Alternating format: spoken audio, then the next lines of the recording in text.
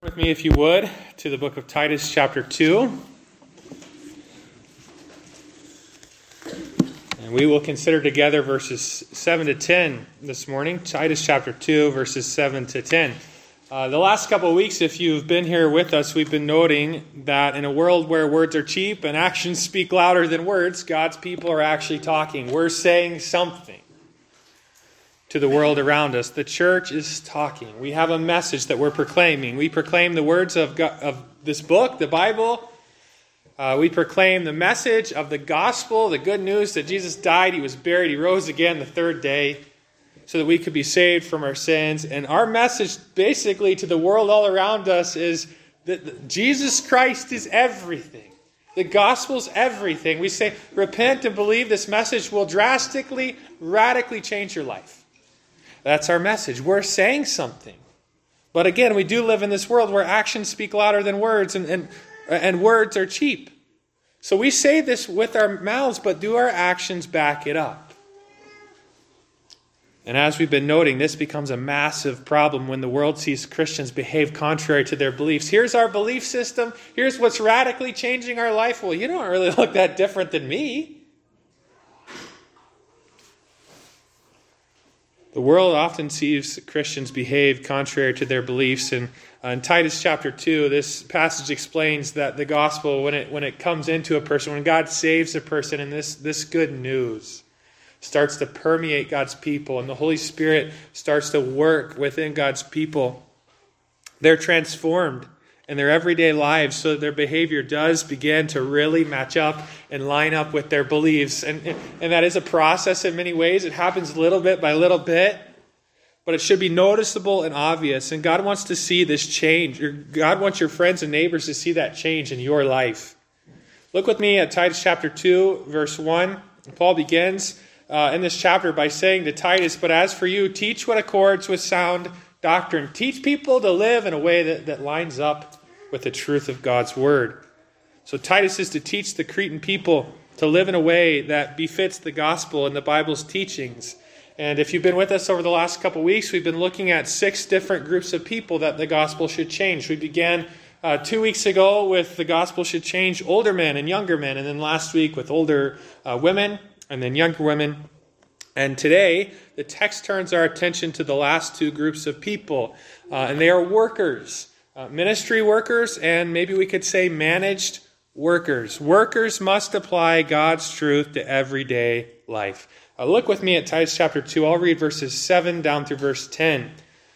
Paul writes, and in verse 7, he's speaking specifically to Titus, "Show yourself in all respects to be a model of good works. And in your teaching, show integrity, dignity, and sound speech that cannot be condemned, so that an opponent may be put to shame, having nothing evil to say about us. Slaves are to be submissive to their own masters in everything. They are to be well-pleasing, not argumentative, not pilfering, but showing all good faith, so that in everything they may adorn the doctrine of God our Savior." So 6 people the gospel should change. We're looking at numbers 5 and 6 today. Number 5, ministry workers must apply God's truth to everyday life. Are you a ministry worker? You might look at me and go, "Oh, well, you're definitely a ministry worker, right? You're a pastor."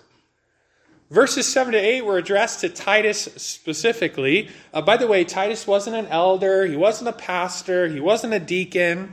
He was a ministry assistant to the Apostle Paul.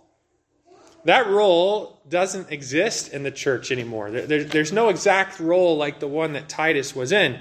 However, most of what Paul says to Titus here would apply to almost any kind of ministry worker. So who is a ministry worker?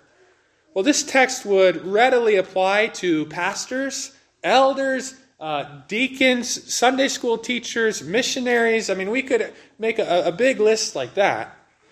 But frankly, I think this text applies to almost every Christian because we are all ministry workers for the Lord. And maybe what would be helpful before we dive into this text is for you to just ask yourself, in what way am I a ministry worker? Maybe you're a ministry worker in some capacity in our church.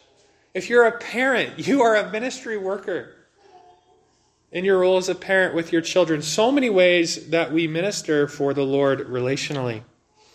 Paul begins verse 7 with these words to Titus, and by extension to, frankly, I think all of us.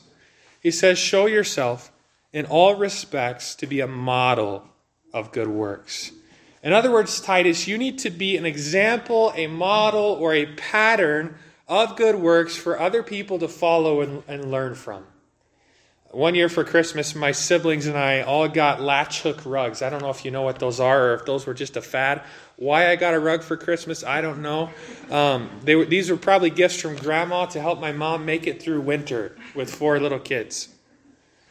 But my rug, it was a baseball. And if you know anything about latch hook rugs, basically what you get I don't know what it really is. It's like a canvas with a bunch of little squares, and those squares are all actually holes. You basically... it's just the backing of this rug. And that canvas comes with hundreds, maybe even thousands of pieces of yarn, maybe about this long. And then you have this little latch hook tool. And then you've got this diagram or this picture of what this rug you're going to make is supposed to look like. So one by one, you grab whatever color-coded thread is on the diagram, and one by one, you take the little tool, put it in the matting, and pull it nice and tight, snug it up. Okay, I did one little thread until you put them all in, and oh, it's my baseball rug. I never finished mine. I got like a couple thousand pieces in. I'm like, I quit. It's just a rug. I really don't care. But that diagram or grid was essential, right? You can't just hand me several hundred or maybe even thousands of pieces of different colored yarn and say, hey, Nate, why don't you make a baseball rug out of this? It's not going to happen. It wouldn't even be circular. That diagram or grid was essential because it was the map or guide for how to make the rug. And as a ministry worker, God wants your life to be that sort of thing, to be a grid or a pattern whereby others might learn to arrange their lives. And that's what Paul is saying to Titus. Titus, listen, your life should be a map. It should be a grid for other people to look at and go, okay, that's how it fits. That's where the pieces go. That's how I should live. So that's what he's going to focus on, is this being a model or a pattern for other people. And we see 5 responsibilities in that regard of ministry workers. The first would to be provide an instructive example of good works. So far, Titus chapter 2 is focused on Titus's verbal ministry to the Cretan people. We saw that in verse 1. Paul told Titus, all right, Titus, teach the people what accords with sound doctrine. But a massive shift takes place between verses 6 and 7, and it's a shift from telling something or proclaiming something with your mouth to showing, from teaching to demonstrating. And in verse 6, Paul tells Titus to urge the younger men to be self-controlled. That would be something that he would teach them with his mouth. Though it's not very clear in our English translations, the original language makes clear that verse 7 actually continues that thought in verse 6, so that it would actually be something like this. Okay, Titus, you need to urge the young men to be self-controlled and provide them with an example of that. Or urge the young men to be self-controlled by means of your example. In other words, don't just teach with your words, Titus, teach with your life. Provide a pattern that exhorts others to follow Jesus. Provide an instructive pattern. Your life itself should instruct other people towards greater godliness and good works. The second responsibility here would be to provide a visible example of good works. Paul tells Titus, he says, show yourself. Interesting language. Show yourself. Demonstrate this in a visible way. Show yourself to be a model of good works. Paul wants the Cretans to be able to see Titus's life. Titus is not to be, maybe we could say, a closet ministry worker where he's just sort of doing everything for God in private. He's not doing it in public to be seen for his own praise and glory, but his life, he's living in and amongst God's people. And he's relating to them, and they're seeing how he lives his daily life. He's with God's people. They get a window into his life. And maybe I could just say this. If you want to make an impact on other Christians and help them grow, as God wants you to, you need to provide a visible example for them to see with their eyes. You need to spend time with other people. I think some Christians really capture that concept, and it's really important to them. I am going to spend time with other people, spiritually, relationally, and other people have a tendency to kind of just retreat and live much more of a private, reclusive Christian life. This life was meant to be lived together. We say that more is caught than taught, and that is so true. More is caught than taught. And so God wants you to not just teach with your words, but also with your example. Obviously, the kind of example you provide is of great importance. A third responsibility, provide a quality example of good works. It matters what kind of example you have. According to verse 7, Titus is to be a model of what? Of good works. And then Paul gives 3 specifics of what that looks like for Titus. And these 3 specifics are really important for you and me. The first is sound teaching. Verse 7 says, in your teaching, show integrity. That phrase is definitely in contrast to what's said at the end of chapter 1 about the false teachers. You remember what's going on there? They're not teaching healthy doctrine. And actually, they're using and abusing people in the process. They may be getting quite wealthy off this whole ordeal. And Paul tells Titus to teach with integrity. The teaching integrity combo, that language there could be a reference to one of 2 things. I would imagine it's actually a reference to both. It could be a reference to integrity or orthodoxy of doctrine. In other words, Titus was to teach right doctrine. He was to teach the Word of God accurately. But it was also probably a reference to integrity or purity of motive, in contrast to the false teachers, whose motives were corrupt. Titus was to teach with pure motives. Love for God, love for others, and zeal for gospel advance. Titus was to be the real deal, and you can't manufacture that. Maybe I could make an analogy from the world of school. So imagine your first child they're just about ready to start kindergarten. You're a little nervous as a mom or a dad. You're really excited. Little kid's about to start his school life. He's excited, you're excited, but there's also a little bit of nervousness. Is this going to be new and different? And you're really curious what your kid's first teacher is going to be like. And you just want it to be a positive experience. Okay, you have option number 1. Do you take teacher number 1 who hates her job and the kids? K-5 teacher. You, sit down over there and be quiet. You over there. It is just getting through her day, miserable, hating it, just trying to get her paycheck, get to the point of retirement or whatever, hates the kids. Yeah, every parent wants that for their child. That's going to be a great school experience, right? Option number 2, the teacher who you don't have to teach to love the kids. She just does. She loves her job. She loves teaching kindergarten. She's passionate about it. You can tell that she actually likes the kids. Wants to be around them, wants to spend time with them.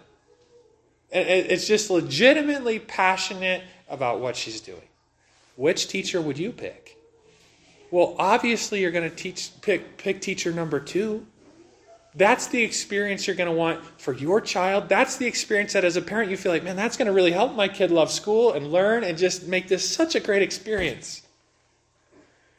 I think if we were to take that analogy and maybe transfer it into the world of ministry in general, it's so true.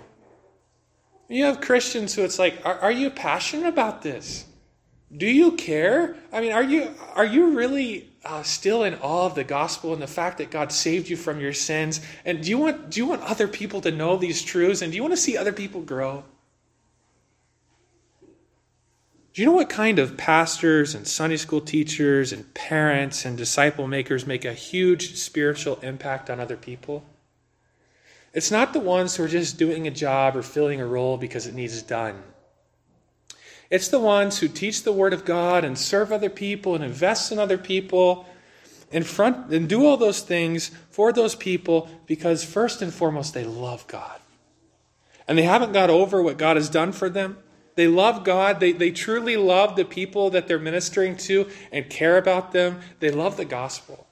They're just the real deal. And again, you can't manufacture that, but when it's there, you see it and you know it and you can tell. It's the people who really care and want to be there, and those people make a huge mark, and God wants you to be one of them. People will pick up if you're genuine or not, if you want to be there or not, and if you have pure motives or not. Next, in this quality example comes the idea of a serious life. The last word of verse 7 is dignity. It's somewhat unclear if that word dignity was supposed to be a characteristic of Titus' teaching or just his life in general. Can't quite tell what words are qualifying what. But it seems what Paul is getting at with Titus, well, I'd imagine it's both there, but it seems like what Paul is getting at with Titus was that he was to have a seriousness and a gravity in his life pertaining to the things of God. Paul was not saying that Titus needed to look really serious and be really stern all the time. Never smile, never laugh, never goof off, never have fun. Remember, you're a minister of the gospel. You can't do that. No, that's not what he's saying. Rather, Titus was to provide an example of what it meant to be serious and passionate about the things of God. In other words, an example that says, these things are so real to me. I really am serious about these things. And passionate about the things of God. He was to communicate that these things of God were important to him. He was to say with his life that these things are real. And then third in this little list comes speech that is beyond reproach. Verse 8 begins with these words, sound speech that cannot be condemned. James chapter 3 verse 2 says, if anyone does not stumble in what he says, he's a perfect man. A perfect man. The sins of the tongue are common for all of us. Your speech is so important in ministry. And I don't just mean public ministry. I mean just all of your life, your ministry and your investment and your relationships with other people. Words can be the nails in your ministry coffin. Or they can be powerful tools for God's glory. And so for all of us, we have to choose them well. And we need God's grace and we need His Spirit controlling us for us to do that. Next, God wants you to provide a consistent example of good works. The phrase show yourself is in the present tense and could be translated something like this, roughly and literally. Be showing yourself a model. It's something that you should consistently be doing every hour of every day. When it comes to making an impact, few things trump the power of consistency in ministry.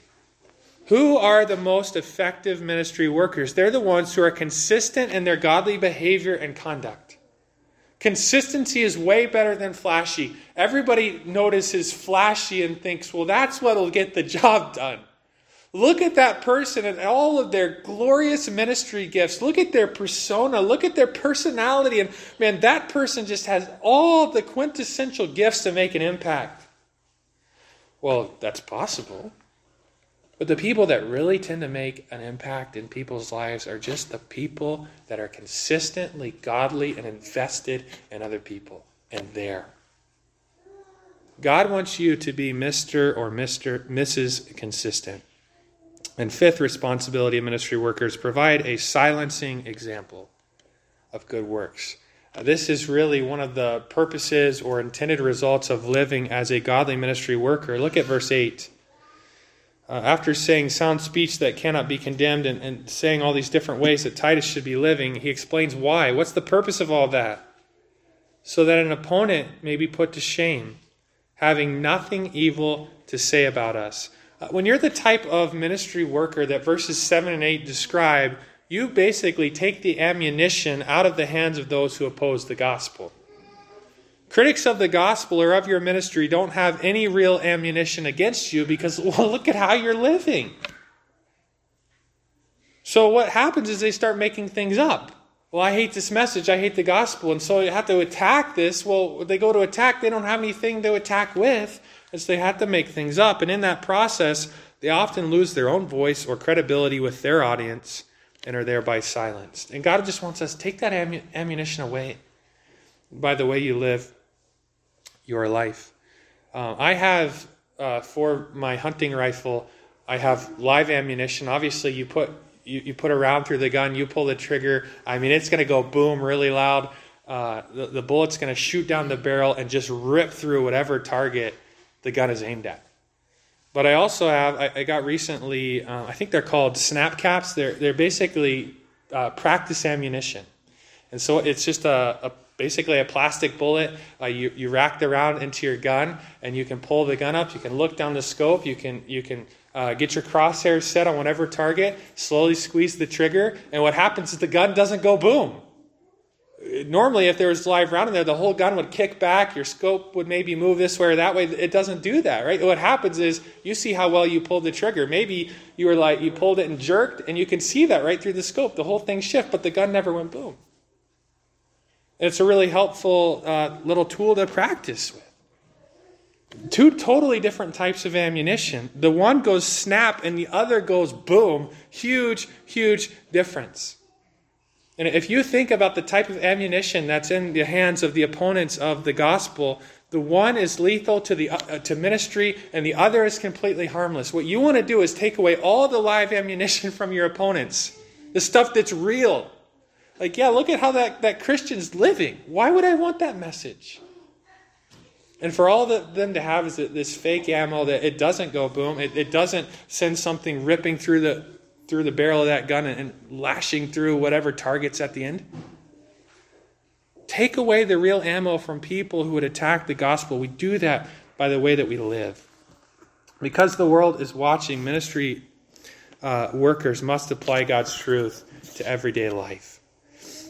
Sixth group of people that the gospel should change. I'm just going to call them managed workers. Managed workers must apply God's truth to everyday life. Look at verses 9 and 10.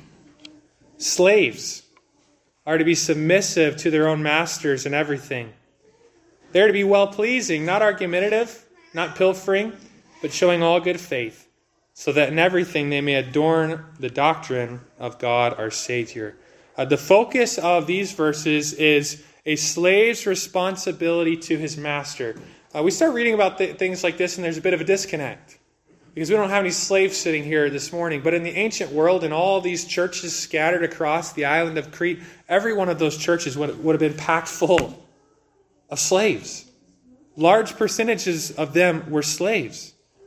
Slavery in the New Testament times was much different than you might think of say, what slavery was in the United States back 150, 200 years ago. In the ancient world, people often became slaves through military conquest. And they were often highly educated and skilled. What happened was their city, their country just got taken over, and all the people got hauled off and redistributed elsewhere, and now they're slaves in another country, in another land. And so often they were very educated, highly skilled, and sometimes their masters even trusted them with great responsibility.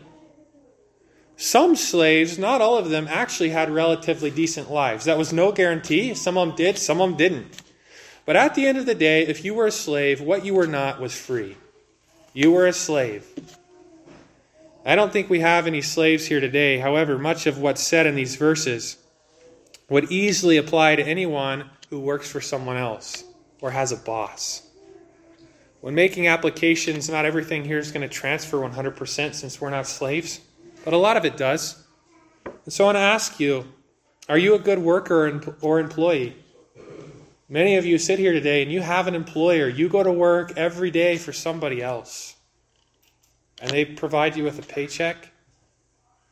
Are you a good worker or employer or employee? Do you know what? Not all Christians are.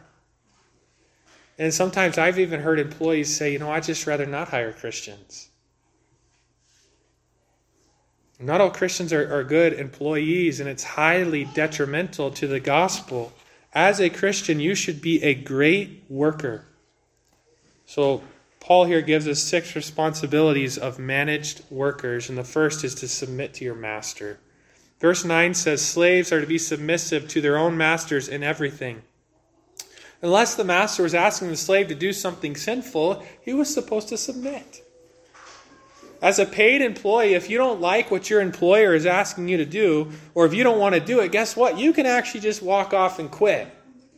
You're not tied to that employer like a slave was to his master. You have that option. However, if you're going to earn wages from that employer, you need to do what he says. You have an authority in your workplace that you are accountable to. And if you take his wages, then you need to submit. Second responsibility, try to please your master. Verse 9 continues that slaves they are to be well-pleasing.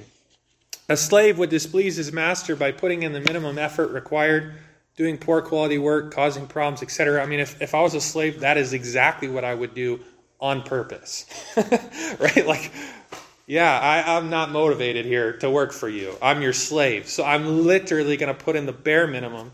And I might even intentionally try to mess things up from time to time. As a worker, God wants you to set out to please the person that you work for. God wants you to put your best foot forward in your labors. And as we'll see, that's not because your employer necessarily deserves it. After all, on the human level, what type of motivation would a slave have to work for his master? It's probably not very high. And the third responsibility, don't talk back to your master. Don't talk back to your employer. The end of verse 9 reads, not argumentative. Titus was to teach Christian slaves not to be defiant, argumentative, and obstinate with the people they worked for. When it comes to your work world, there may be a place for you to bring something up to your superior and appropriately challenge his thinking. Maybe you realize, man, what's going on here is dangerous. Or this is wrong, or this is unethical, and it needs to come up. But anytime that happens, that should be done not in a defiant or argumentative way. It should be done with grace, and your general attitude should be that of compliance.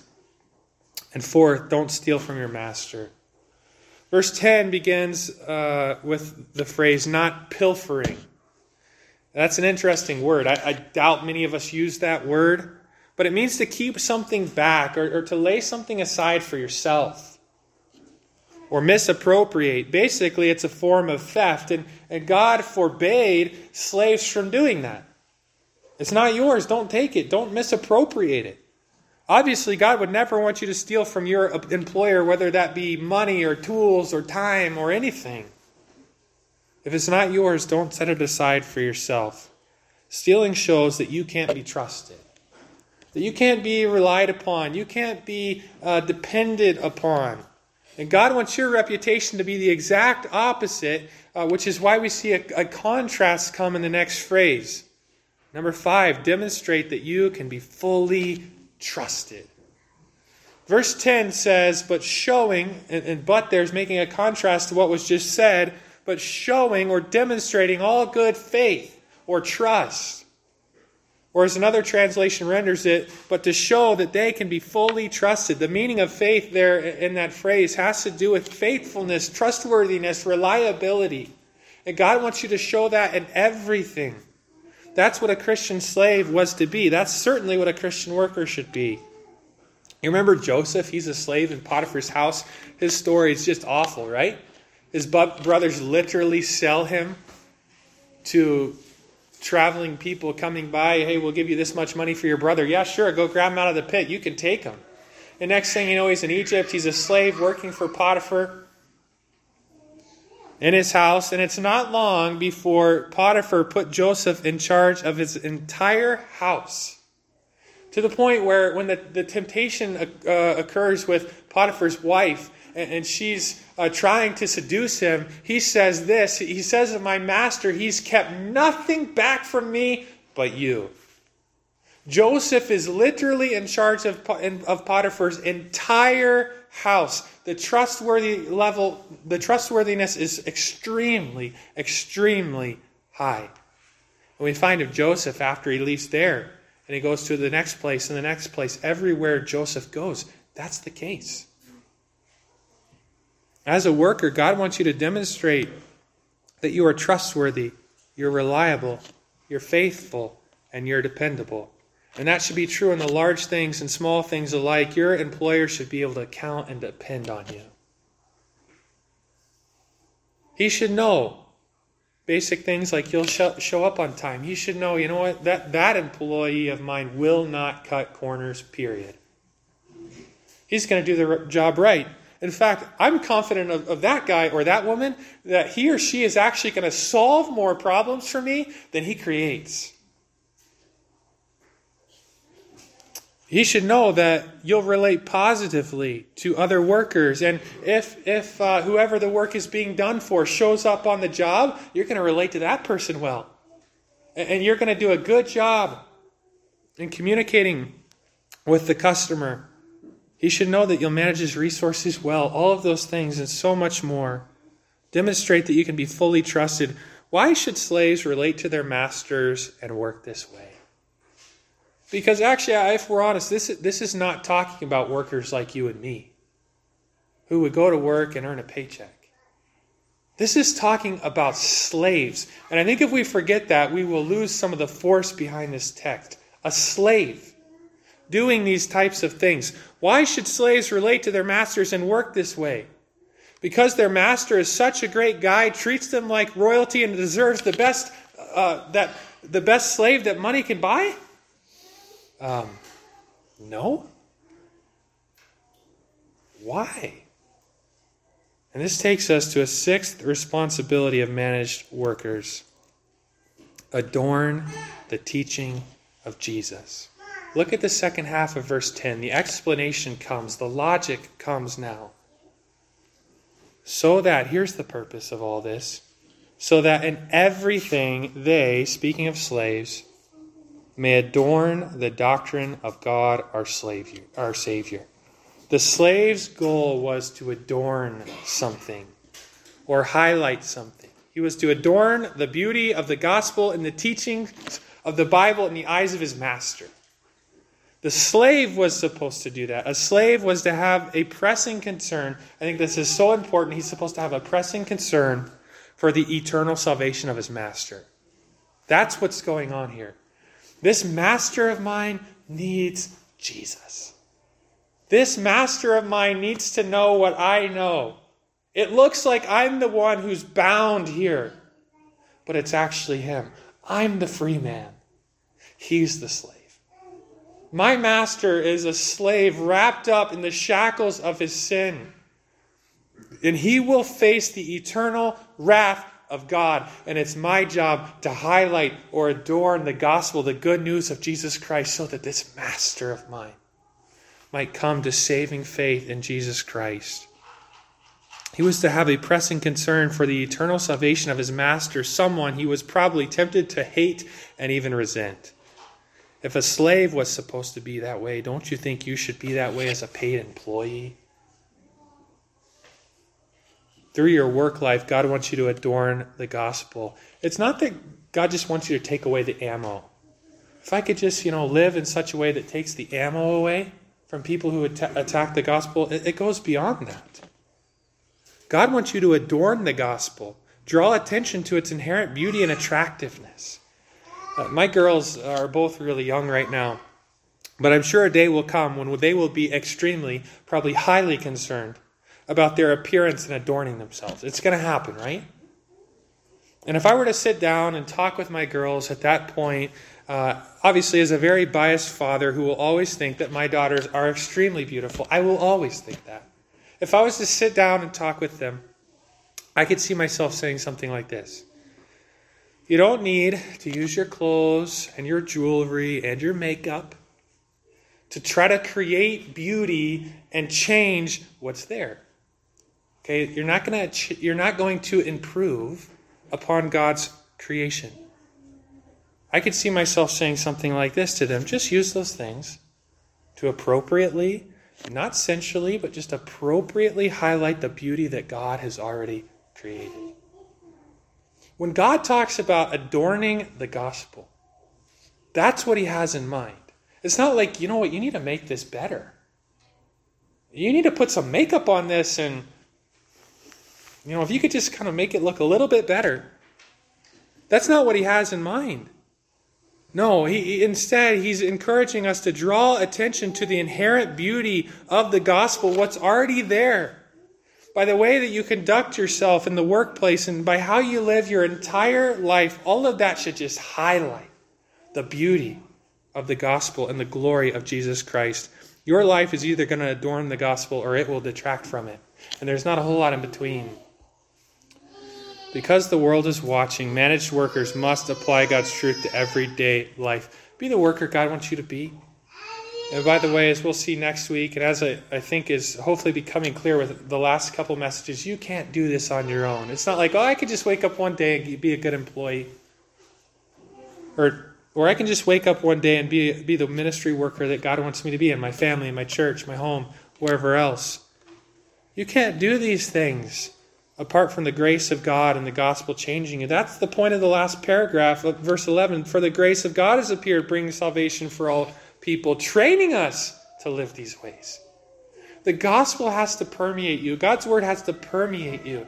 And then these things start to show up. You can't do this on your own. As we conclude this morning, I want to leave you with one big thought. One of the things that keeps, I think, coming up in these verses, Titus 2, 1-10, is that everyone has a role to play in making God real to somebody else. And maybe that sounds kind of like a wishy-washy way of saying it, but I think it's so true. As a Christian, one of your primary jobs is, by the grace of God, to live in such a way that God becomes real to other people. And other people see, wow, like that woman, that man, that teenager, there's something going on there. And all of a sudden, I can't just kind of overlook this God thing and whatever they're talking about the Bible. Like, there's something real here. And I don't know what it is, but it's real. God wants you to live in such a way. You have a role to play in making God real to someone else. We do that by the way we live. And our hope is that the gospel will come alive to people. That's a work of God. You have a role to play in it. Obviously, God's the one who opens up people's eyes and they see it. And we pray to that end, that God would do that. But I think we want to kind of just tee that up to whatever degree we can. I'm living in such a way that how could you escape these realities? Because the world is watching, workers must apply God's truth to everyday life. Would you bow with me as we conclude this morning?